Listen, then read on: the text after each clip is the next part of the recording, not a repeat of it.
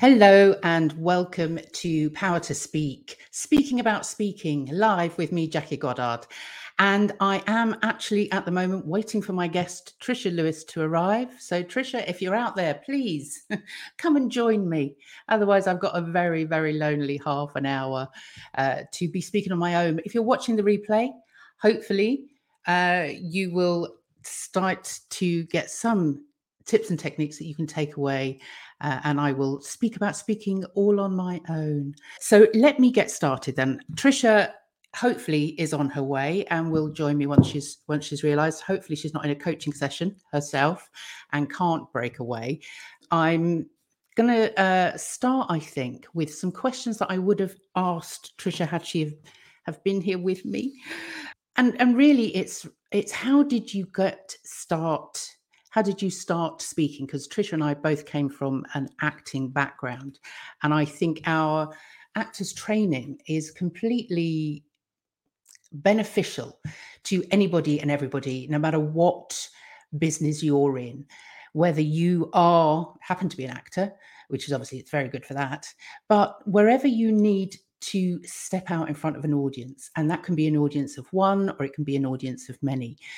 But if you are confident in yourself, then that makes life so much easier. So I, for one, have used my acting training just in terms of how I breathe, how I can use my voice to engage and work with people. I've been joined by I thought that was my guest Trisha going to be joining me there, but unfortunately not. But I do have a couple of people watching, so please, if you've got any comments or if you'd like to ask any questions, I am at the moment waiting for Trisha to drop in with me. I think somehow we got the timings wrong, and I think she's expecting to join at 4:30.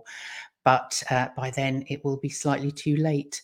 So Trisha, if you're out there, or if anybody can get hold of her, I've texted, I've called, but she's not available at the moment. So please let me know if you're out there and if you've got any questions, because what I'm going to be doing now, I think, is to answer any questions that anybody might have about speaking. And I was just talking about the benefit of the actors training to anybody that needs to show up for their audience, anybody that needs to speak to an audience, be they of one or be they a room full of thousands, hundreds and thousands of people. Then really to go through an actors training where you learn about how to breathe, how to project your voice, how to collaborate with other people, how to be creative, how to improvise. Now, improvisation actually is something that lots and lots of people shy away from, and they really don't want to do it because it brings out the nerves in them. Hi, Jasmine. Oh, so lovely that you're here. Thank you for being here. I'm just obviously talking. Hi, Mark. Thank you for the question. What has changed for you let me show that there. What has changed for you in past year when it comes to helping others to step up and speak? Well, thank you for that. I think what's actually changed is the fact that so many people are now online. The days when we were expected as speakers and to step into an arena and speak, now we all have a Zoom call, we all have a camera in our living rooms, in our kitchens, and we are expected to show up in networking spaces and produce content that we would never have been expected to do before. You know, people sort of thought, oh gosh, if I write a book or if I need to talk to my customers, then I can only do that by volunteering and stepping up in front of a crowd at a conference or, wherever. Whereas now I think we're all expected to show up more often and in more spaces. And I think as a coach, it's kind of opened up a whole other world for me, because as well as now working with people locally and going to spaces and working with people in spaces, I now am able to work with people via Zoom globally.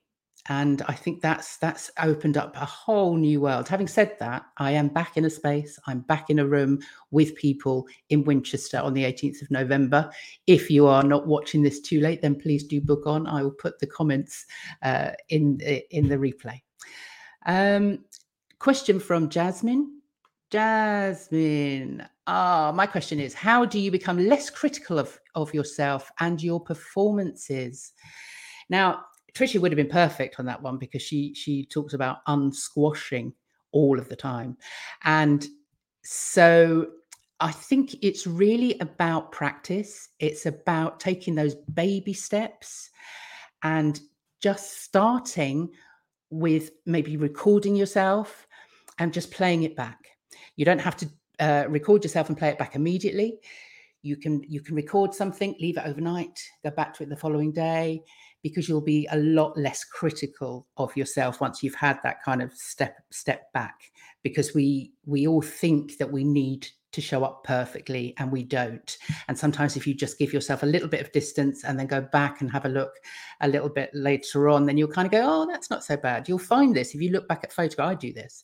If you look back at photographs that were taken like 10 years ago when you thought you looked awful, and you look back and you go, oh my God, I was actually okay. And it's the same with when you're putting yourself on camera. It's the same when you are stepping, recording your own voice. And I think Zoom has helped with that a lot, because people are now so much more aware of how they look on screen, a lot more aware of how they sound. And as much as when you hear yourself and see yourself for the first time, it's cringeworthy, and I'm exactly the same. The more you see, the more you hear, the more you kind of can become happy with yourself. And so I think it's really just about giving yourself a break. Done is better than perfect. Know that what you have to say and what you have to share is valuable enough, and that people need to hear it. And just always be aware that your audience and the people that love you and that you want to communicate with, that like your message and like what you're doing, are not there to be critical of you. So don't be so critical of yourself. I hope that helped, Jasmine. And thank you very much. And this one here from Dolly Wogan, which says, I need to speak to you about my knee. Joking, ignore me, love you. That's my mother. Thank you, Mum. That's just great. I hope your knee's better. She twisted her knee yesterday. But thanks for being here. My number one fan. Liam, hi, nice to see you. Who are some of your favorite speakers, regardless of profession or industry? Well, that's easy, because I do have a couple that I just love to listen to. Apart from Tom Morris, which is a given. Obviously, my guest of a couple of weeks ago, who's most of you that are here that I can see know very well. And he's fantastic because he is just so natural and so naturally humorous, naturally interesting. He's full of energy and full of passion. And that, I think, is what makes a great speaker. Other than people I know, my favorite TED Talk ever was Sir Ken Robinson. And what was that? Does creativity... Oh, I can't remember what the talk was called, but it was absolutely amazing.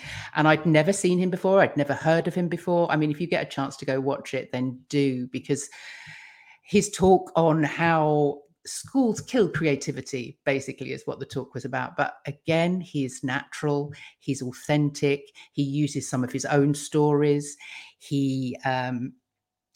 So we get a little bit of an insight into who he is and who is, what's made him who he is, but also the humor as well. Just an amazing speaker. And same with Brené Brown, who I know who I came across in lockdown actually, and had never heard of before. But again, her TED Talk and what she's done since then is just incredible. And it's really all about being yourself and being passionate about what it is that you're talking about. And I think that is really the crux of what makes a great speaker, is somebody that is passionate about their subject, and someone that is passionate about the audience as well.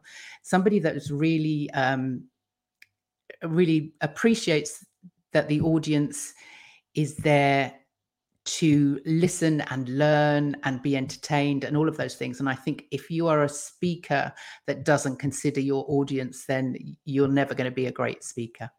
But thank you for that, Liam. Oh, this is so much easier when there's questions. I was thinking, oh my God, I'm going to have to speak for half an hour all on my own. Oh, poor old Tricia. She's going to hate herself when she realizes that she might have got the timing wrong.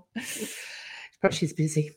Yeah. Anything else from anybody else? If not, I'll continue to talk about speakers and speaking, because I think as I started earlier, the training I received as an actor is just, I now realize, so fundamental to everything that I do. And I think if you have to step in front of an audience for your business, for whatever reason, for whoever you are, then if you can learn how to control your breath, if you can learn how to breathe, not only for projection and for performance, but to calm your nerves and bring you into focus, so that before you step on a stage, you're in the space that you need to be. So you're in the zone, and the breathing techniques are really good for that. But also breathing for performance really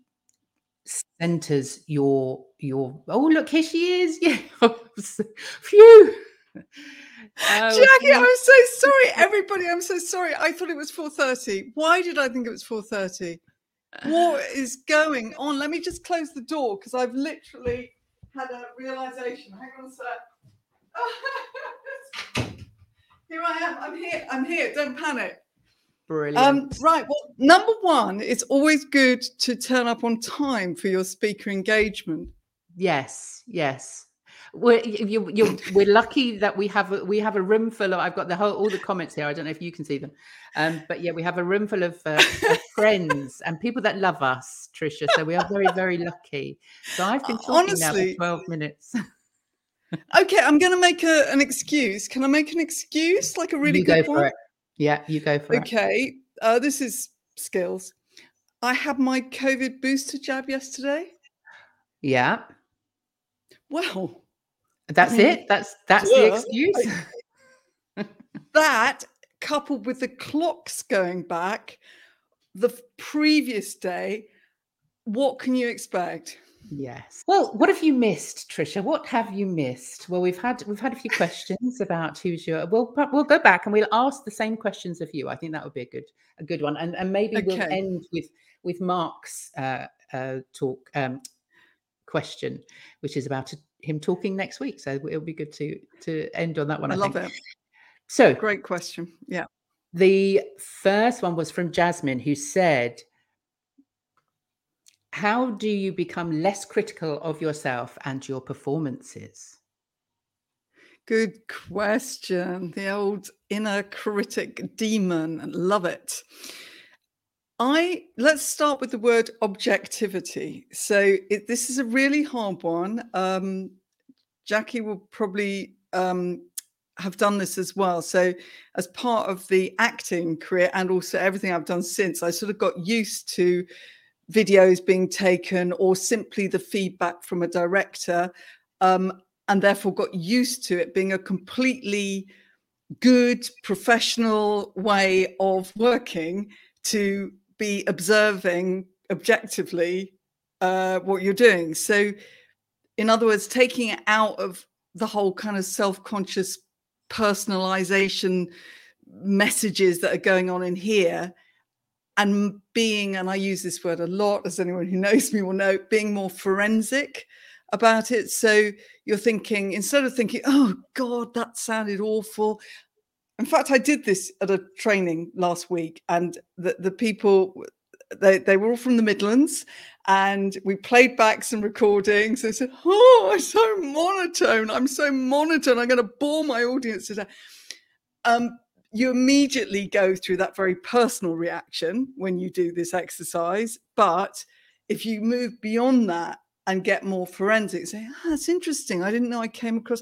Actually, yeah, I probably need to do a bit more tonal variation in that, or that weird little habit I've got. Yeah, in other words, you take it out of your sort of all your personalization stuff and into objectivity, and you just keep practicing, trying, observing, and it becomes a strength rather than something that is kind of, oh God, I'm not very confident, I can't do this, I don't think I look right. It becomes quite a powerful thing. Okay, because Jackie, me, any experienced speakers will tell you, you never ever stop this process. So it's not like this magical point you reach, you think, hey, I'm good at this. You just keep observing and tweaking. And that's kind of what I said. Does that answer that question? Yeah, absolutely. And I think we sort of, I said to Jasmine about taking baby steps and just, recording yourself. As you say, get used to seeing yourself, get used to listening to yourself. And then eventually, as you say, it, that kind of thought of needing to be perfect never goes away. But you build your strength. Exactly. Perfect. I won't ask you the question from my mum about her knee. This is from Liam. Who is some of your favorite speakers? I love it. Hi, Liam. Regardless of profession industry. Okay. So in terms of talks, very, very well, I think well-known talks, they're TED Talks. The Ken Robinson ones. That's what I said. Look at that. We didn't plan this at all. Yeah, check them out on TED Talks. Why? Incredibly real, very natural, and superb blend of his humor with actually some really beautiful insights and serious points. But above all, that kind of natural, I mean, not everyone can come on to the stage and say, hi, how are you doing? I mean, and that isn't always a good way to start a talk, but because it was so him, it worked. And who else? I was doing I've just written an article about Liz Truss in terms of, not political, in terms of communication and defensiveness and how it is a real barrier. And I was thinking of somebody to counter that. And I thought of Stephen Mangum, who is a comedian, an actor, an author.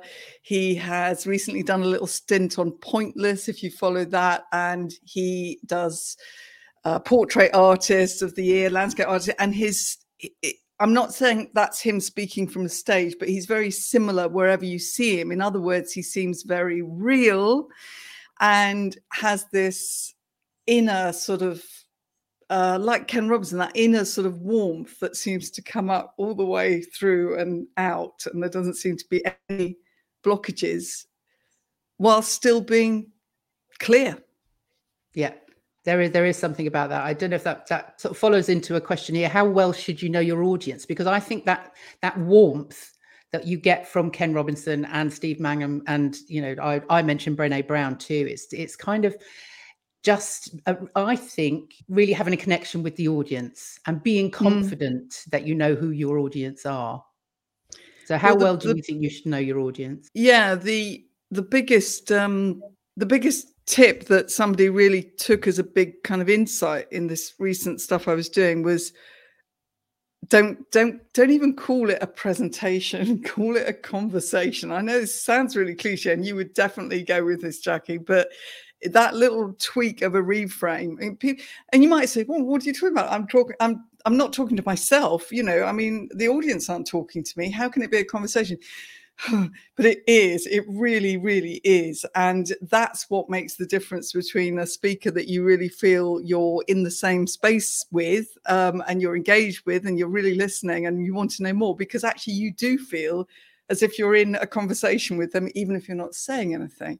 So as you create your content, knowing your audience is, I think the first thing is how you create your content with your audience in mind, as Jackie will also say. So if you don't really know them personally, you're going to get a general sense of who they are through a little bit of research that you do. Ask as many questions as you can from the organizers.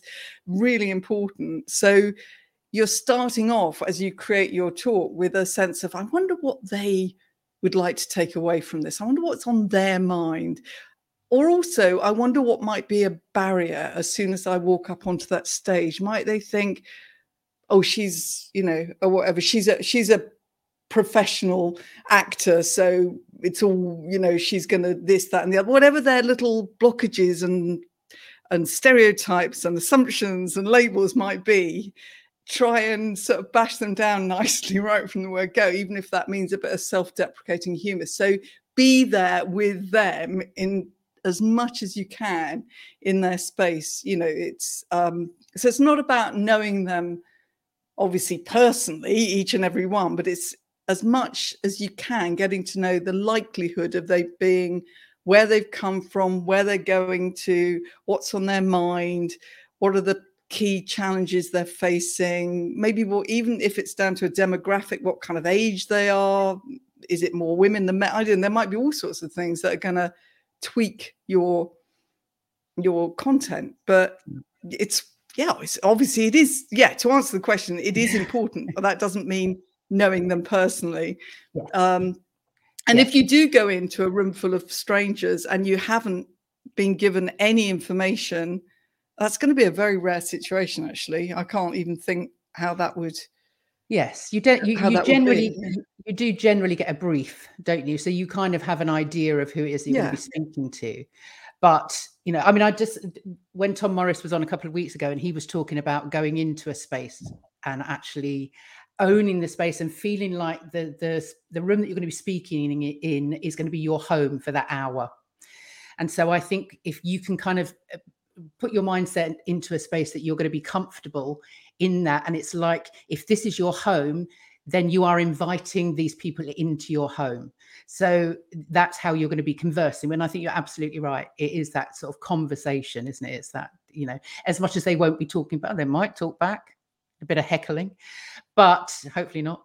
But yeah, you should be able to feel that connection as well. So I think in that way, it's really helpful. Yeah. I mean, I talk about, it's just a little quick, it's not, that thing where you acronym. Thank you.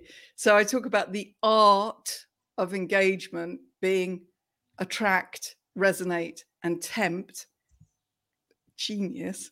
So attract is going to be in that first moment. So that's where all your preparation goes into. You're thinking about who's there, and even maybe a little bit of, if you've got a chance to network beforehand, and even if you don't fancy the idea, it's not a bad idea, just to feel more relaxed in that space, as you just said. And then the resonate bit, which is the really vital bit. This isn't all about me. Like, we're in this together. We're in this together. We're in this together. And that can sometimes be with stories, examples. But this is where the conversation vibe comes in, because you are kind of always sort of saying, isn't it? Wouldn't it be? Don't you think? You might feel that. You're sort of almost saying that, even if you're not saying those words. Yeah, absolutely. And then tempt is a reminder that you don't have to put the kitchen sink in. You are getting them to a place where they've got some really interesting thoughts buzzing through their head, and they would love to talk to you more or ask questions in a Q&A. Yeah, and that's crucial as well. It's because so many people feel they need to put everything into their 20-minute talk, that actually they need to answer everybody's questions, and they don't. The whole point of a 10-minute, 20-minute conversation presentation is to ignite and spark the conversation that happens after you've left the stage. So let me just, before we might stay on for an extra 5 minutes if you're up for that, Tricia. We've got no, I'm on a very tight schedule. No. We've been joined by Ricky Locke. Hi, Ricky. And and let's go back to Mark's question. So Mark, look, is talking next week. Now, we know Mark very well, and I can't imagine he would have any problem with that. How do I keep my poise if I look at the audience and they are falling asleep? I really, really can't see that happening, Mark. But yeah, what would you say to that, Tricia? Well, it's a really interesting thing, and the one thing that I know does happen very easily, and it's happened to me for sure, is that if we get into a state where we're looking at that audience thinking, "Gee, they are not in this at all," the absolute instant response is to go really fast, because you are literally wanting to get it over and done with and run out. And that, of course, is the worst thing, because the faster you go, the less engaged they're going to be, because actually there's nothing more waking up a bull than a pause. and I promise you, it's like magic. So you're into your thing, and then there's, I mean, obviously not just a random pause with no, you've got to earn the pause, but that thoughtful moment, they're all waking up thinking, what, hang on, what's going on? What's going on? So there's a little sneaky trick. Yeah. And the other one is, if you have kept this conversational vibe going, so it is more difficult for them to fall asleep. But also, in terms of keeping your poise, rather than start thinking, oh God, this is awful, this is going really badly, I must be very boring, I need to get this over and done with, get out of the room, think they probably had a really busy day. That's fair enough. You know, they're students. They were probably up half the night. I don't know, whatever assumptions and stereotypes we might go with. But then think, that's fine. That's absolutely fine. Some of them might even be taking this in and looking like they're not, but actually that's just their way. That's their facial expression. I don't know them well enough to be able to judge whether they're interested or not. And anyway, if there's only one person in here that is getting something out of this, I owe it to them to give them all of me and enjoy the experience. Yeah. Great advice. I think that that's key as well. It's that, in fact, I was talking for the podcast to an actor, and she had been, I don't know whether a bit like me, and I'm sure you've done the same thing in the fringe venues when there's only like, you know, half a dozen people in the audience on a good day, and you know, that thing of, if there's more people on the stage than there is in the audience, then go home.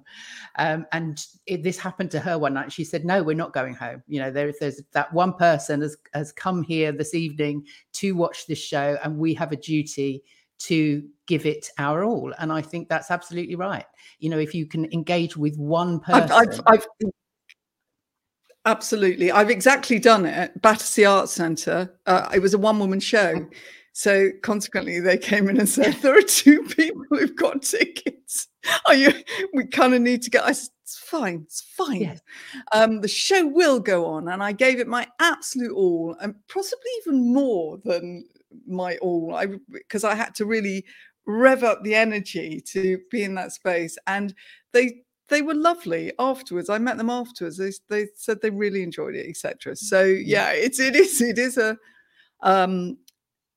the other one is, sometimes you end up having the wrong talk in the wrong space at the wrong time, and that's the fault of the organizer, or you've not asked enough questions when you are being asked to do this. And it did happen to me once at a meeting of the Samaritans, and this person had seen me do a entertaining, funny, sort of satirical piece, and they thought this would be perfect. They were the ones that knew what the day was about. This was going to be towards the end of the day, lighten everybody up, have a bit of fun.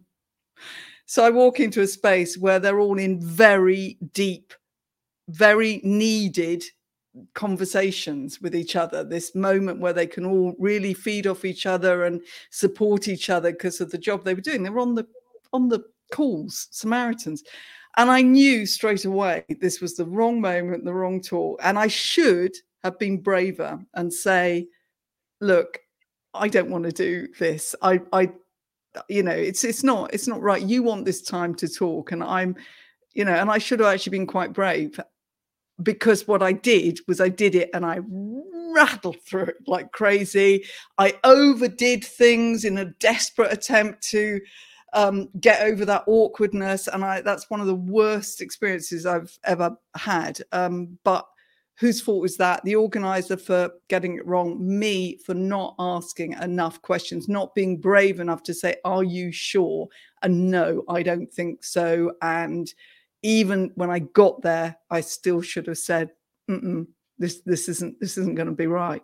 But yeah, I digress. I don't know why I digress. It's difficult to make that call yourself, though, isn't it? When people have very asked hard. I mean, very but it is. hard. I think it is that there is something, because I've done it as well. There's something in our brains that if we can look out and we see a sea of faces that don't look like they're having fun, then automatically you, as you say, you go into either speed up mode, or your energy dips so low because you're trying desperately to think of how you're going to bring it back up again.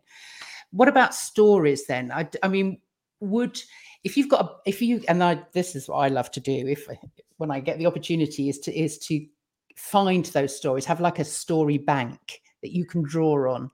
So, because I don't think there's anything more engaging than listening to an anecdote or something that obviously is relevant to your audience and to the talk you're giving, but having a bank of stories that you can draw on if you're in that sort of situation.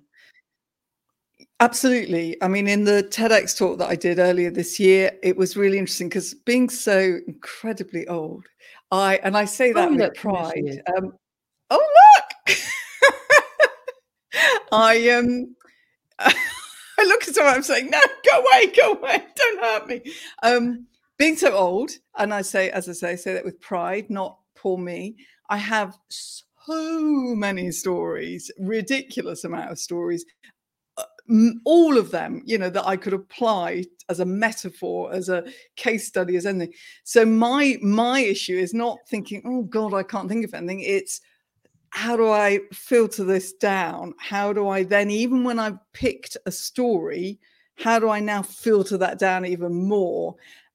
So it's that less is more, edit down, because a story, as I said to somebody recently I was working with, can actually be a paragraph, can be 3 lines. It's when you go into a mode of allowing somebody to visualize something, to sort of feel something, where there's just a little visceral example that you're sharing, where you're taking them into that room and opening the door, and it can just be a couple of sentences, but that is a story. A metaphor is a story, isn't it? So absolutely, I would suggest any talk and presentation has to have a story, but that isn't the same as saying, oh, I've got to do a long bit of storytelling, it's got to have this arc of the hero. And I know that's all lovely stuff, but I wouldn't get bogged down in that. I just find something which might seem really silly and little to you about your experience, and think about it and think, actually, that is spot on. That's exactly how I can illustrate this point, because they'll get that.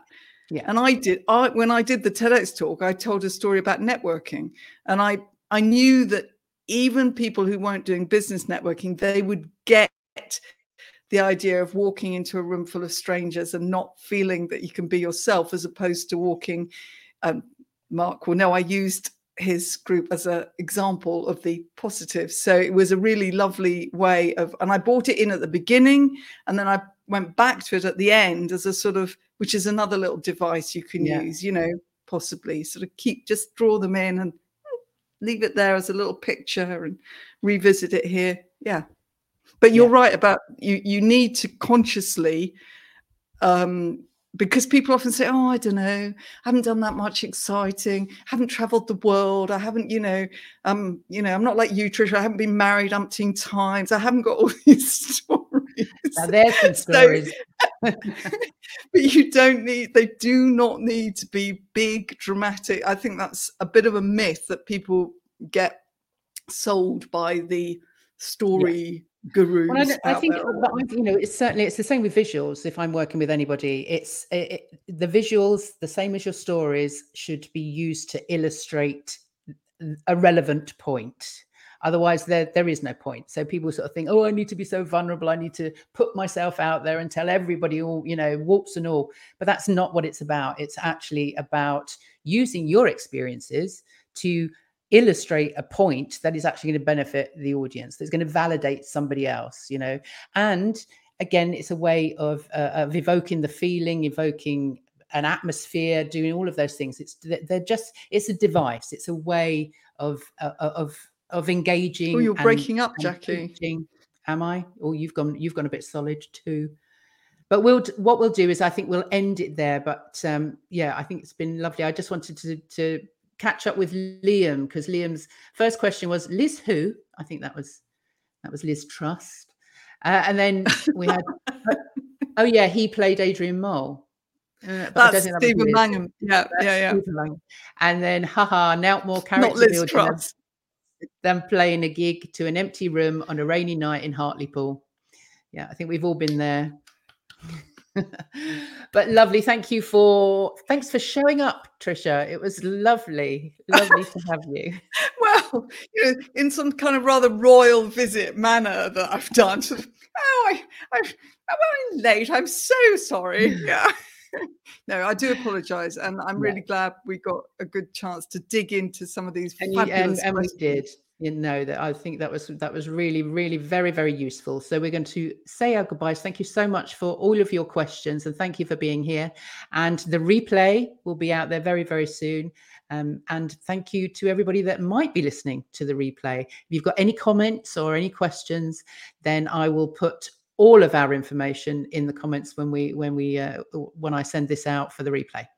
So bye-bye for now.